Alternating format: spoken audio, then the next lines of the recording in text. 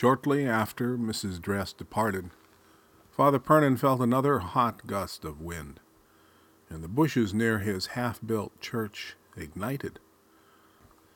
Grateful for the new-dug well, he single-handedly doused them, suffocated them with wet blankets, and beat the flames to death.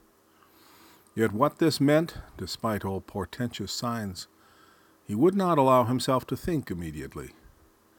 He would confide to Captain Robin, "I entered my parish house uncertainly and stood in the threshold distractedly, only to turn about, leave it again, feeling inexplicably restless, though at the same time feeling devoid of anything like energy. I retraced my steps to my church mindlessly to conceal within myself as best I could my vague but continually deepening anxieties. On looking toward the west, whence the wind had persistently blown for hours past, I perceived above the dense cloud of smoke overhanging the earth a vivid red reflection of immense extent. And then suddenly it struck on my ear, a strangely audible discontent, muffled in the preternatural silence reigning around, a distant roaring sound announcing that the elements of the earth and air were somewhere in commotion. I instantly resolved to return to my house and my stable and prepare to leave. Without hesitation, I knew, whatever events were impending, it was necessary to escape body and soul, and quickly. From listlessness and indecision, I suddenly became active and determined. This change of mind was a great relief. The vague fears that had heretofore oppressed me vanished, and another idea, certainly not a result of anything like mental reasoning on my part, took immediate possession of my mind. It was not to lose any time in saving my possessions, but to make flight as speedily as possible in the direction of the river. Henceforth this became my ruling thought, but it was entirely unaccompanied by anything like fear or perplexity.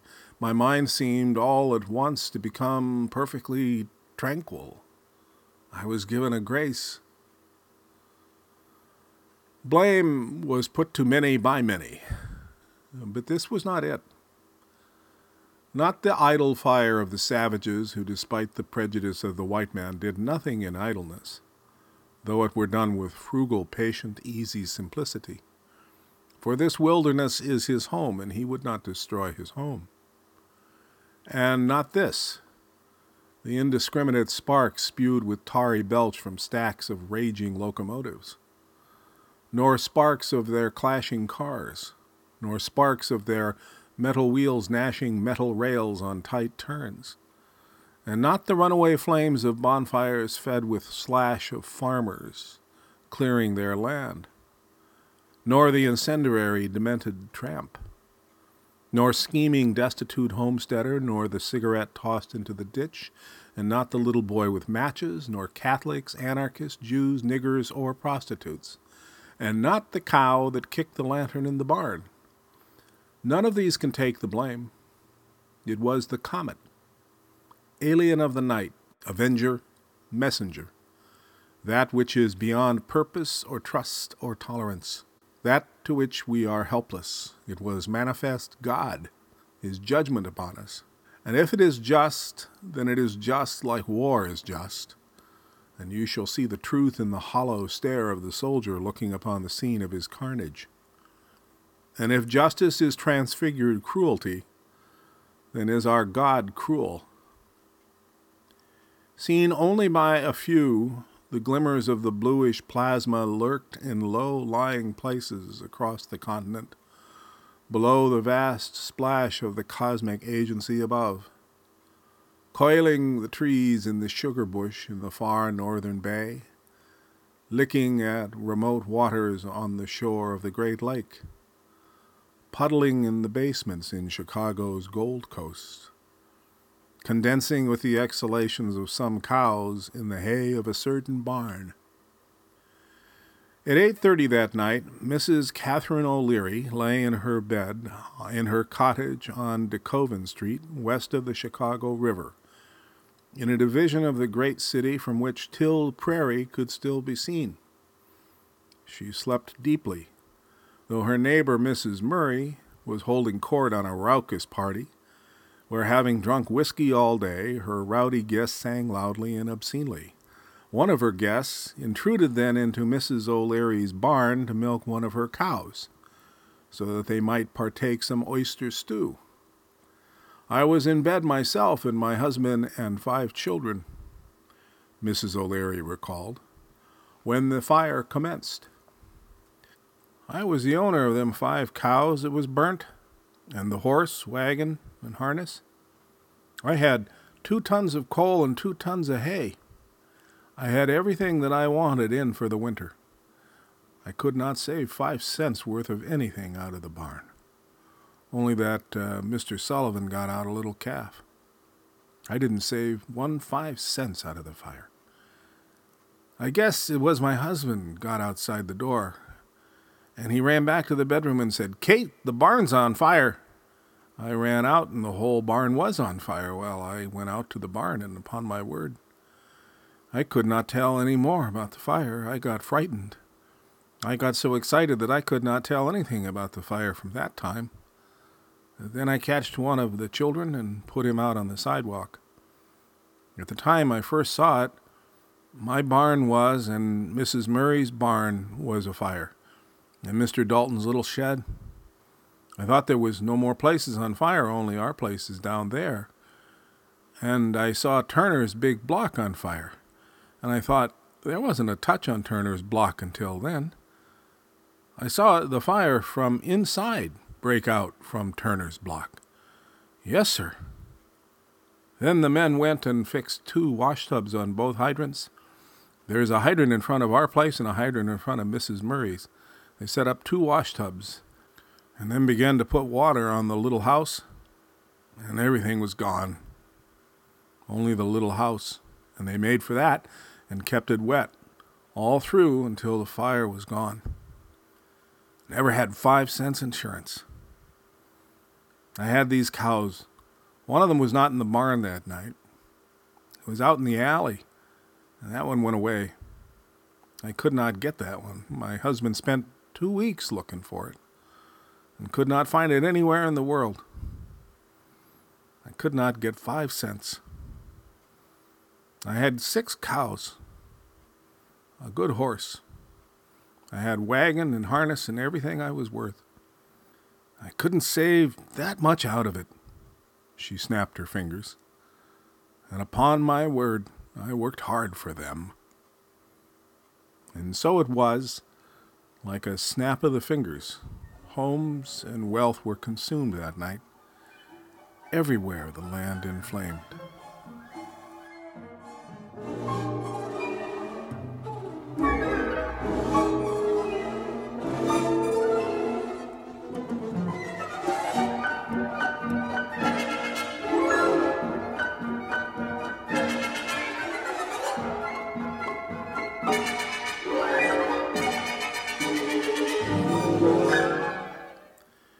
In the sugar bush, in the Bradstreet homestead, Goodwife Bradstreet had not been asleep, but lay and listened to the horrid sounds of wind and flames that then approaching came over their home. In silent night, when rest I took, she wrote upon a scrap of paper afterwards.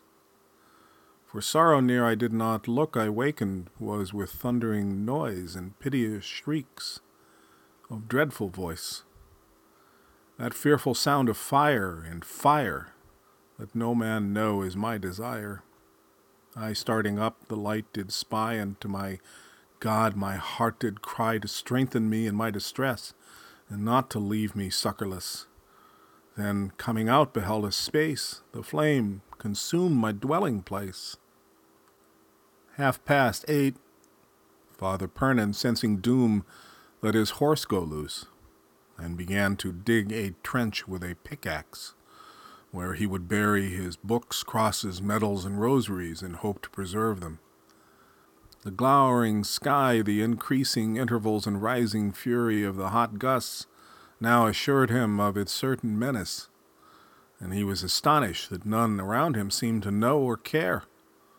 Mrs. Dress had gone to bed in spite of it, or because of it. he saw the candlelight in her bedroom extinguished. A neighboring American family was entertaining some friends at a late tea. The gas-lit room in premature darkness, which they occupied at the moment, overlooked his garden where, in the square of light from it, fell on him, who was burying his belongings.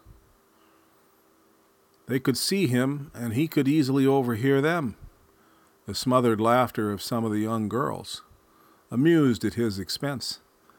The actions of a priest always make an impression, perhaps more especially on Protestants. Mrs. Tyler, the hostess, came out in time and asked, "Father, do you think there's any danger?" "I do not know," was his reply, "but I have unpleasant presentiments, and I feel myself impelled to prepare for trouble." "But if a fire breaks out, Father, what are we to do?" "In that case, madam, seek the river at once." He further explained himself to Captain Robin as his injuries were dressed, and he was given refreshment. I had no conscious reason for advising such a course. Perhaps I had really none to offer. It was just innate conviction. But shortly after, Mrs. Tyler and her family started in the direction of the river, and thank God for that.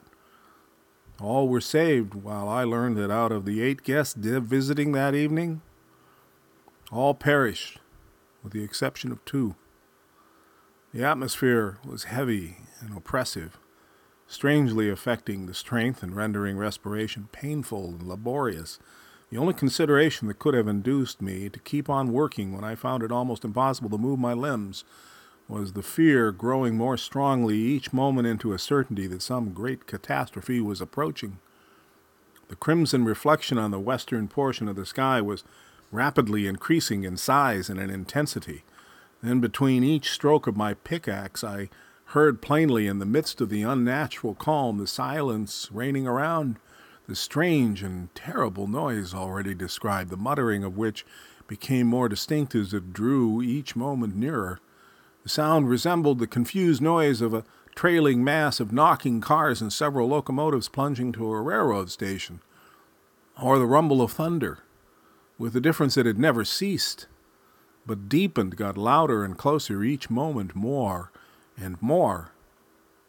The wind, forerunner of the tempest, was increasing in haste and violence. The redness in the sky sickened, and the roar seemed falling down on us. It was now time to think of the Blessed Sacrament, object of all objects, precious, priceless, especially in the eyes of a priest. It had never been a moment absent from my thoughts, for of course I had intended from the first to bring it with me.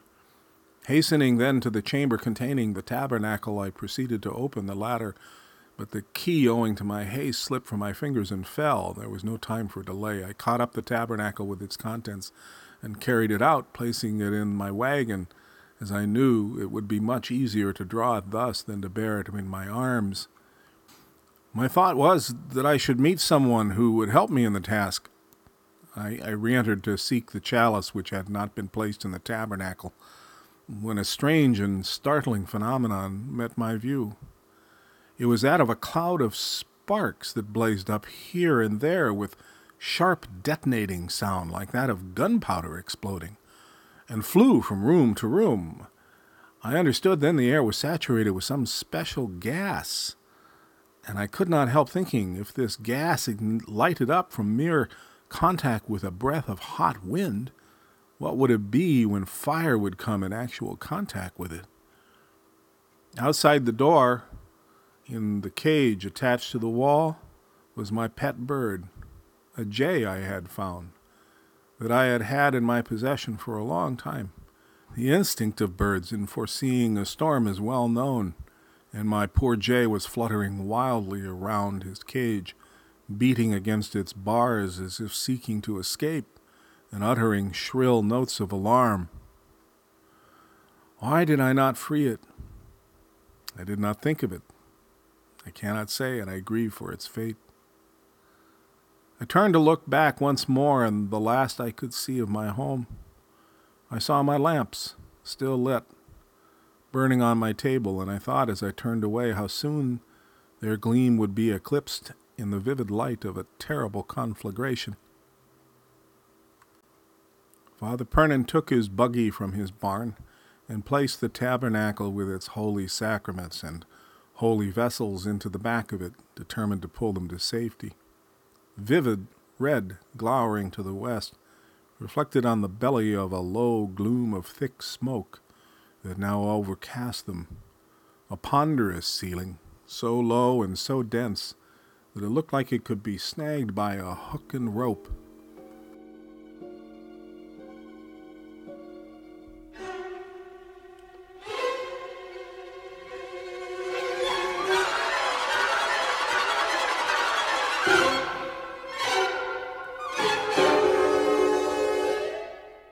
From across the Chicago River, Fanny Bell, age 5, looked out on the lumber yard in the Western Division just north of Mrs. O'Leary's barn and saw it burning. People were on the roofs of their houses trying to beat out fires with wet blankets. Showers of sparks were washing over them and spraying even where little Fanny Bell stood beside her mother. There were a great many people out to see it, and often she could see nothing for the crowd of people. Her mother kept her up until a late hour, and she was very tired and got her mother to put her to bed. About 10 that night, the fire leapt the river and ignited the houses on the other side. It began to eat its way to the business district. The firemen, losing the battle on the Western Division, abandoned it, and crossing the bridges north of it, now drove their teams and hydraulics to the new fire threatening the heart of the city. Fanny Bell was awakened by her mother and told to dress, for the fire was all around them and they would soon be burnt out. Her mother put all her valuables into her sewing machine and locked it up, and threw some things into her trunk. Fanny Bell carried her mother's fur box with furs in it, her account book, a parasol, and her porcelain-headed cloth doll, whom she called Jeanie. They could not save the sewing machine, but did save the trunk. While her mother went back into the house, her mother's gentleman friend took her around the corner to Monroe Street and waited, and soon her mother joined them, dragging a large hair mattress. The air was full of cinders and so hot that it almost stifled them. Fanny Bell was almost blind with the dirt and cinders that filled the air and could not open her eyes. They could not get anyone to carry their things. The gentleman friend lashed his mother's trunk and his own together and lashed the mattress on top of the trunks, and because the trunks had casters, he pushed them into the street. When they got to the corners of Dearborn Street and Jackson, a few blocks away, they stopped at the house of a friend to see if they thought the fire would come there, and if not, they would go up to their apartment and stay. A man who was standing near and heard what her mother said to her gentleman friend offered to watch Fanny Bell as they went to speak to their friends inside. Her mother thanked him and said she would not trouble him, but he said it was no trouble, and took the child's hand while they went inside the building. The man said he would like to help the child hold what she was carrying, but Fanny Bell did not like his looks and told him that she could carry it herself. And when a crowd of people thickened around them, Fanny Bell dodged away from him and ran, and she did not see him again. Nor did she ever see her mother or her mother's friend again. In the sugar bush, the Bradstreets had lost their home. When he could no longer look, Goodman Bradstreet knelt and prayed. Blessed his name that gave and took, that laid my goods now in the dust. Yea, so it was, and so 'twas just. It was his own, it was not mine. Far be it that I should repine, he might of all justly bereft, but yet sufficient for us left. In Peshtigo, Father Pernin vainly called his dog, that, disobeying the summons, concealed himself under his bed, only to meet his death there later. Then he hastened out to open the gate to bring forth his wagon, Barely had he laid a hand on his wagon that the wind, heretofore violent, rose suddenly to a hurricane, and quick as lightning blasted the way for his egress from the yard by flinging planks, gate, and fencing all away. "Ah, the road is open," he thought. "We only have to start."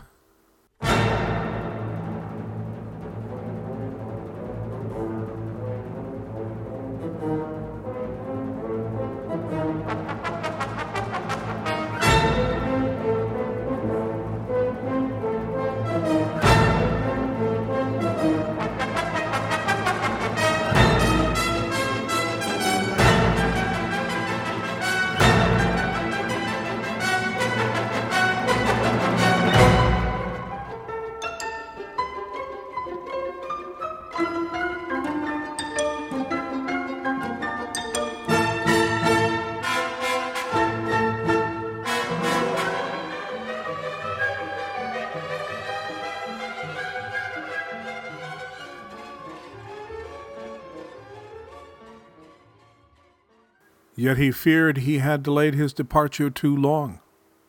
It would be impossible to describe the trouble he had to keep his feet, to breathe, to retain hold of the buggy, which the wind strove to tear from his grasp, and how he kept the tabernacle in its place as he drew his wagon. To reach the river, even unencumbered by any charge, was more than many succeeded in doing. Several failed, perishing in the attempt. "How I arrived at it," he confided to Captain Robin, "is even to this day a mystery to myself. The air was not fit to breathe, full of sand, dust, ashes, cinders, sparks, smoke, and fire. It was almost impossible to keep his eyes open, to distinguish the road, or to recognize people, though the way was crowded with pedestrians as well with vehicles, crossing and crashing against each other in the general flight. Some were hastening towards the river, others fled away from it, whilst all were struggling alike in the grasp of the hurricane. 1,000 discordant, deafening noises rose on the air together. The neighing of horses, falling of chimneys, crashing of uprooted trees, roaring and whistling of the wind, crackling of fire as it ran with lightning-like rapidity from house to house. All sounds were there, save that of the human voice. People looked stricken.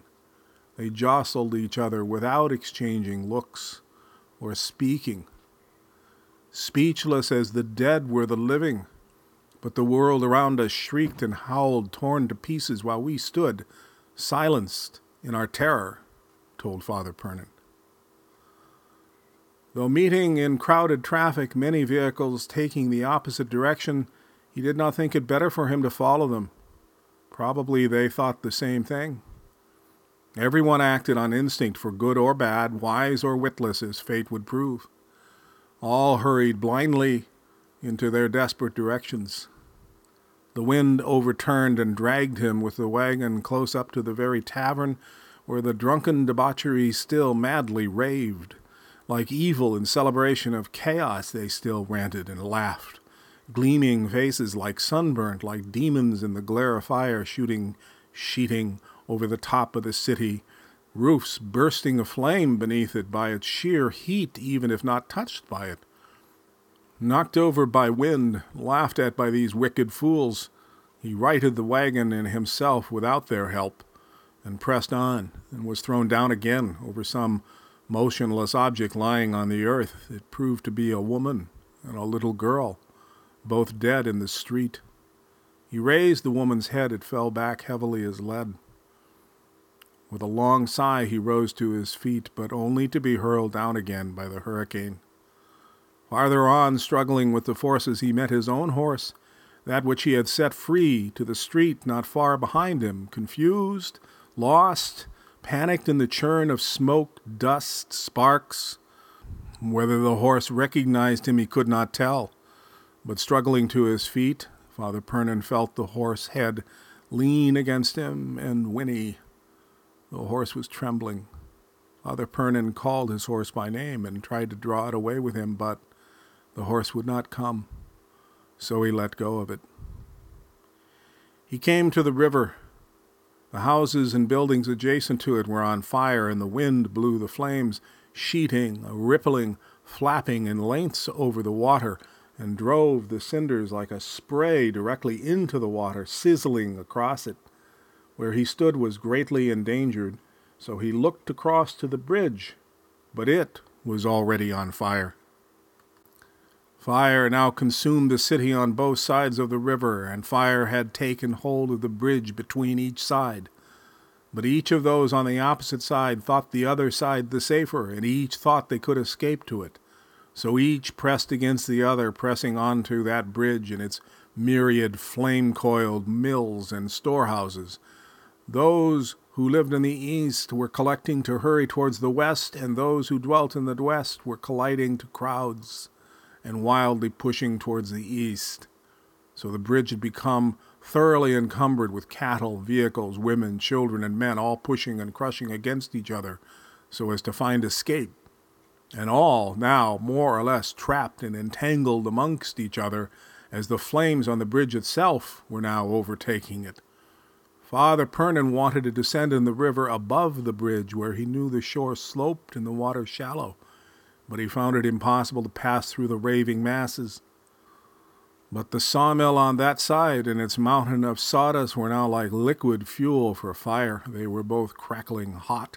The flames from these poured across the throat of the bridge, and the people there, their clothing wicking with them, all lit up like human torches, and the planks of the bridge itself now also caught fire, and fed a rising dense wall of flame that no one could cross without meeting with instant death. He was thus obliged to descend to the river below the bridge, into the jumble of rock and the crash of the falls where the water obtained a great depth, and so risked drowning. The bridge, its trussing in roaring, hurling flames, would soon be engulfed, and the bridge would soon collapse and tumble into the waterfalls over which it hung. The bowels of the wenches, water wheels, cogs, and gears groaned and exploded as the bridge, its mills, its structure careened. People in flames leapt or fell from its listing platform. Soon the 100 or so persons, livestock, if they did not pass back to the other side, shall also fall. Father Pernin, helpless in his despair and the shock of their uncommiserated deaths, moved numbly, pushed by others, several hundred yards down the river, down the flank of the shore, down the sloping roadway to the piers where the steamships dock, and there he pushed his wagon containing the tabernacle over the edge of it to tumble and nearly submerge in the water. It was all that he could do. This whirlwind of hell on earth, which had plunged the fire upon the town, now in a moment rose up as in a gasp, lifting up its thick and acrid swirl of smoke, dust, and cinders, so that momentarily, as in a hole in the sky, Father Pernin could see clearly. The banks of the river, as far as the eye could see, were covered with people standing there, lividly lit, standing motionless and dumb as statues, eyes staring upturned into the black hole of the sky, streaming with near meteorites, their tongues protruding. They seemed to have no idea of taking any step to save themselves, bewildered and dismayed, imagining, as so many afterwards told him, that the end of the world had come and that there was no hope for them and no escape but submission to horror. Without uttering a word, Father Pernin began pushing them, one by one, pushing them into the water. Then he plunged into the river himself. Father Pernin took Captain Robin's hand in his too, and leaned forward on the settee, and peered into his very soul and addressed himself to those depths. He held this moment as a hallowed, harrowing memory for the rest of his life, telling Captain Robin, trembling to recall it, "I had to look to the saving of my life. One of those I had pressed ahead sprang back again with a half-smoldered cry, complaining, 'I'm wet.' But immersion in water was better than immersion in fire," I told him. I caught him and dragged him back into the river with me as far as possible. At the same moment, I heard a splash of water along the river's brink. All on shore had followed my example. It was time. The air was no longer fit for inhalation. whilst the intensity of the heat was increasing. A few minutes more, and no living thing could have resisted its fiery breath. Cows and pigs swam in the river around him, and the other people in the river colliding with them. A woman, clinging to a cow by its horn, was carried out of the river as it escaped in its frenzy. She would not let go. A young woman, approaching the river, looked into the bundle that she had carried, wherein she had put her baby, but seeing that it was empty, she began a shrill and horrid moan and tried to run back into the overwhelming crowd advancing on the river, and hysterical and hopeless, saw she could not find her, and so she turned, entered the river, and drowned herself.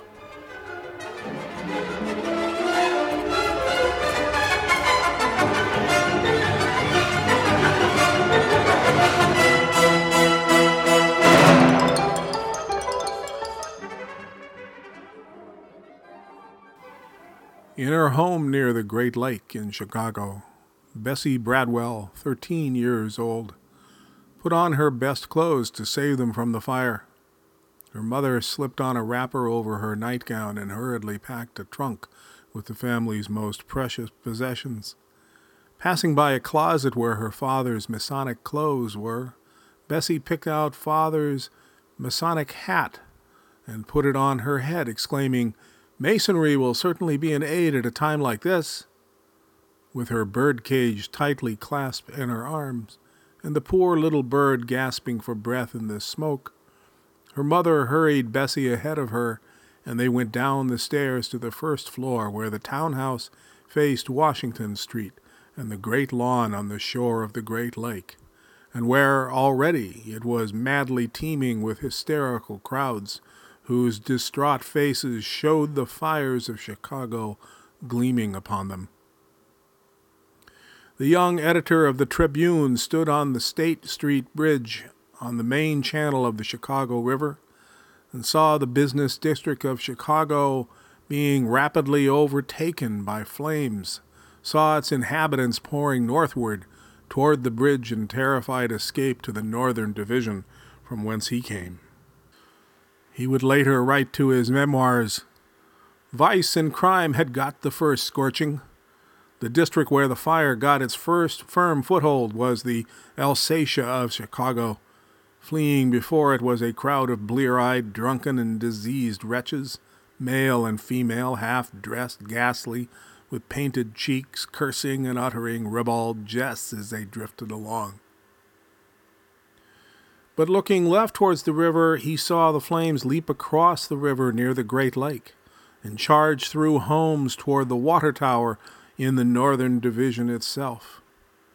He wrote, "The dogs of hell were upon the housetops, bounding from one to another. The fire was moving northward like ocean surf on a sand beach. It had already traveled 1/8 of a mile and was far beyond control. A column of flame would shoot up from a burning building, catch the force of the wind, and strike the next one, which in turn would perform the same direful office on its neighbor. It was simply indescribable in its terrible grandeur." As he himself bore witness, in the streets enraged citizenry banded and found lone Negroes and others deemed Irish and Catholic, hapless vagrants and forlorn prostitutes, all of whom they accused to be the incendiaries, and hung them at the lamp-posts until they strangled to death on makeshift nooses. Plundering, roving gangs of rowdy boys were shot at and shot to death without warnings. More people still, innocent ones, trapped in tenements, died shrieking in the embrace of fire, suffocated from smoke, crushed under collapsing walls. The streets were crowded with men looking for their wives and children, children looking for their mothers, husbands for wives, and wives for husbands. Teams of every description were busy in hauling away goods to places of security. Sometimes a large wagon rolled by filled with the household goods of a dozen families, and all the men pulling and the women pushing it ahead. Horses and cows were running loose up and down the streets, and everybody was at work for himself or a neighbor. The southwest wind blowing a hurricane, howling like myriads of evil spirits, drove the flames before it with a force and fierceness which could never be described or imagined. It was not flick of flame, but a solid battering ram of fire which was hurled against the buildings. And the houses did not just burn, they were simply immediately destroyed. The flames would crash against the sides of a solid block and in one instant pass out through them to the other side, and the whole building would just melt away and disappear in vapor.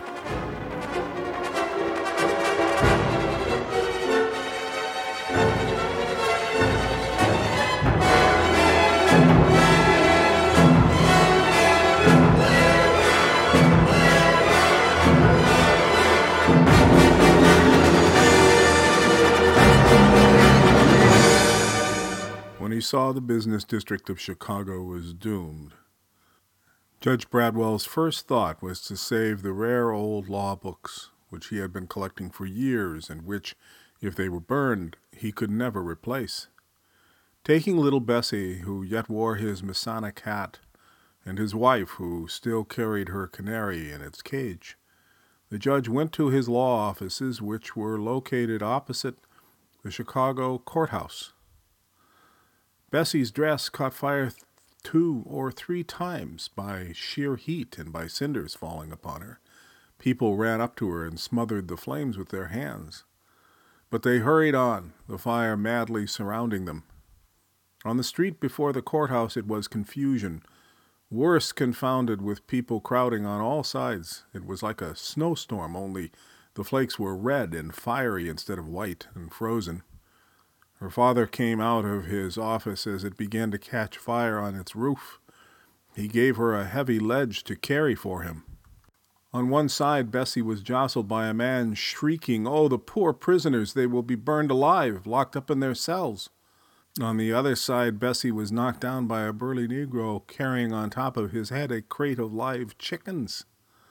Trying to escape the business district, bearing north to the water tower, people were shouting at the judge. Come with us. We must get over the river at once. Get over the bridge." The State Street Bridge was burning. On the bridge a man hurrying along cried out, "This is the end of Chicago." "Where is Bessie?" Mrs. Bradwell said. "Why, I thought she was with you," said the judge. Distraught, but seeking to save their own lives, the grieving Bradwells persevered to the park along the lakefront across from his burning home. The park was littered with goods that had been taken out of stores and homes and placed there. Judge Bradwell concluded that the fire would sweep all over the park and that the only way to save his precious trunk was to bury it. He found a shovel and proceeded to dig a hole in the park to bury the trunk. The park was used by the city's baseball grounds. Up walked a policeman and showed his star. "Sir, you are defacing the ball grounds." The judge raised his shovel to strike the policeman if he tried to stop him.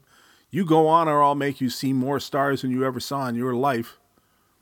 The new and modern, efficient and ingenious waterworks of Chicago soon completely failed, destroyed ironically by the fire it was supposed to destroy. Now the city was entirely helpless to defend itself and must burn until the fire would be self-sated by exhausting engorgement. Still, the great water tower remained, standing that night, surrounded by fires that made it useless, mocked by God, a symbol of human frailty and failure, a testament to our arrogance and vanity, empty of hope as it stood empty of water. The courthouse and jails burned up in 20 minutes, while that long block of 40 houses on LaSalle Street opposite Lincoln Park burned in just 7. The air was full of cinders. Pieces of blazing shingles and boards and great strips of flaming tarred felt fell upon fleeing mobs in every direction, now on the roofs of houses yet unburned and now igniting, and then on loads of furniture and bedding which people were trying to save, and which they were continually obliged to abandon in the street in order to save themselves. In the sugar bush, the Bradstreets were surrounded by fire, huddled beneath wet blankets in the farmyard. Their house was lost, their farm ruined, the forest savagely inflamed. In Peshtigo, Father Pernin, up to his neck in the river, thought he would at least be safe from fire, but it was not so. The flames darted over the river as they did over land. The air was full of them, or rather the air itself was on fire. The heads of people were in continual danger. It was only by throwing water constantly over them and their faces beating the river with their hands to keep the flames at bay. Clothing and quilts had been thrown into the river to save them, doubtless, and they were floating all around. Father Pernin caught some that came within reach and covered himself with them, and covered the heads of persons who were leaning against him or clinging to him. These wraps dried quickly in the furnace-like heat and caught fire whenever they ceased sprinkling them. The terrible whirlwind that had burst over him at the moment he was leaving home had, with its continuous revolving circle of opposing winds, swept the atmosphere, rose again, and the scene at the river was as brighter than by day, showing these heads rising barely above the level of the water, some covered, some uncovered, countless hands employed wildly in beating waves, painful to the extreme, burned themselves, and despite this desperation, their hair caught fire. Father Pernin shook his head to acknowledge it. So free was I from fear and anxiety that might naturally have been expected to reign in my mind at such a moment, that I actually perceived the ludicrous side of the scene at times, and I grinned. I even laughed to see it. My parishioners must have thought me insane. When turning my gaze from the river, I chanced to look either to the right or to the left, before me or upwards. I saw nothing but flames. Houses and trees, the air itself were on fire. Above my head, as far as the eye could reach into space, alas, too brilliantly lighted, I saw nothing but immense volumes of flames covering the firmament, rolling one over the other with stormy violence, as we might see masses of clouds driven wildly hither and thither by the fierce power of the tempest. Though the furious fire made the heated air unbearable, igniting their hair if they did not keep it continually wet, the river was icy, and they shivered, and teeth chattered, and some would die where they swam in the extremity of that cold, even surrounded by flames. Father Pernin found his eyelids and the surface of his eyes hurt unbearably and felt them seared by the air. Some people's eyes were scarred for life by this heat. Blisters rose up on the flesh of hands, arms, cheeks of many, like the blisters from boiling water, and everyone's face looked sunburned. Father Pernin felt the long harrowing in this icy water giving him severe cramps, and fearing that he might bend and drown, he climbed out of the bank a little distance to test the temperature, to warm even in the peril of it. But his torso rose scarcely out of the river when a voice called from behind him, "Father, you're on fire!" So he rushed back to the water to extinguish the fire that had instantly claimed his hair and the clothes on his back just by rising to the heated air. A lady whom he did not know, and not a Catholic, but whom he had previously forced into the river and had remained near him and been silent until then, now asked, "Father, do you think this is the end of the world?"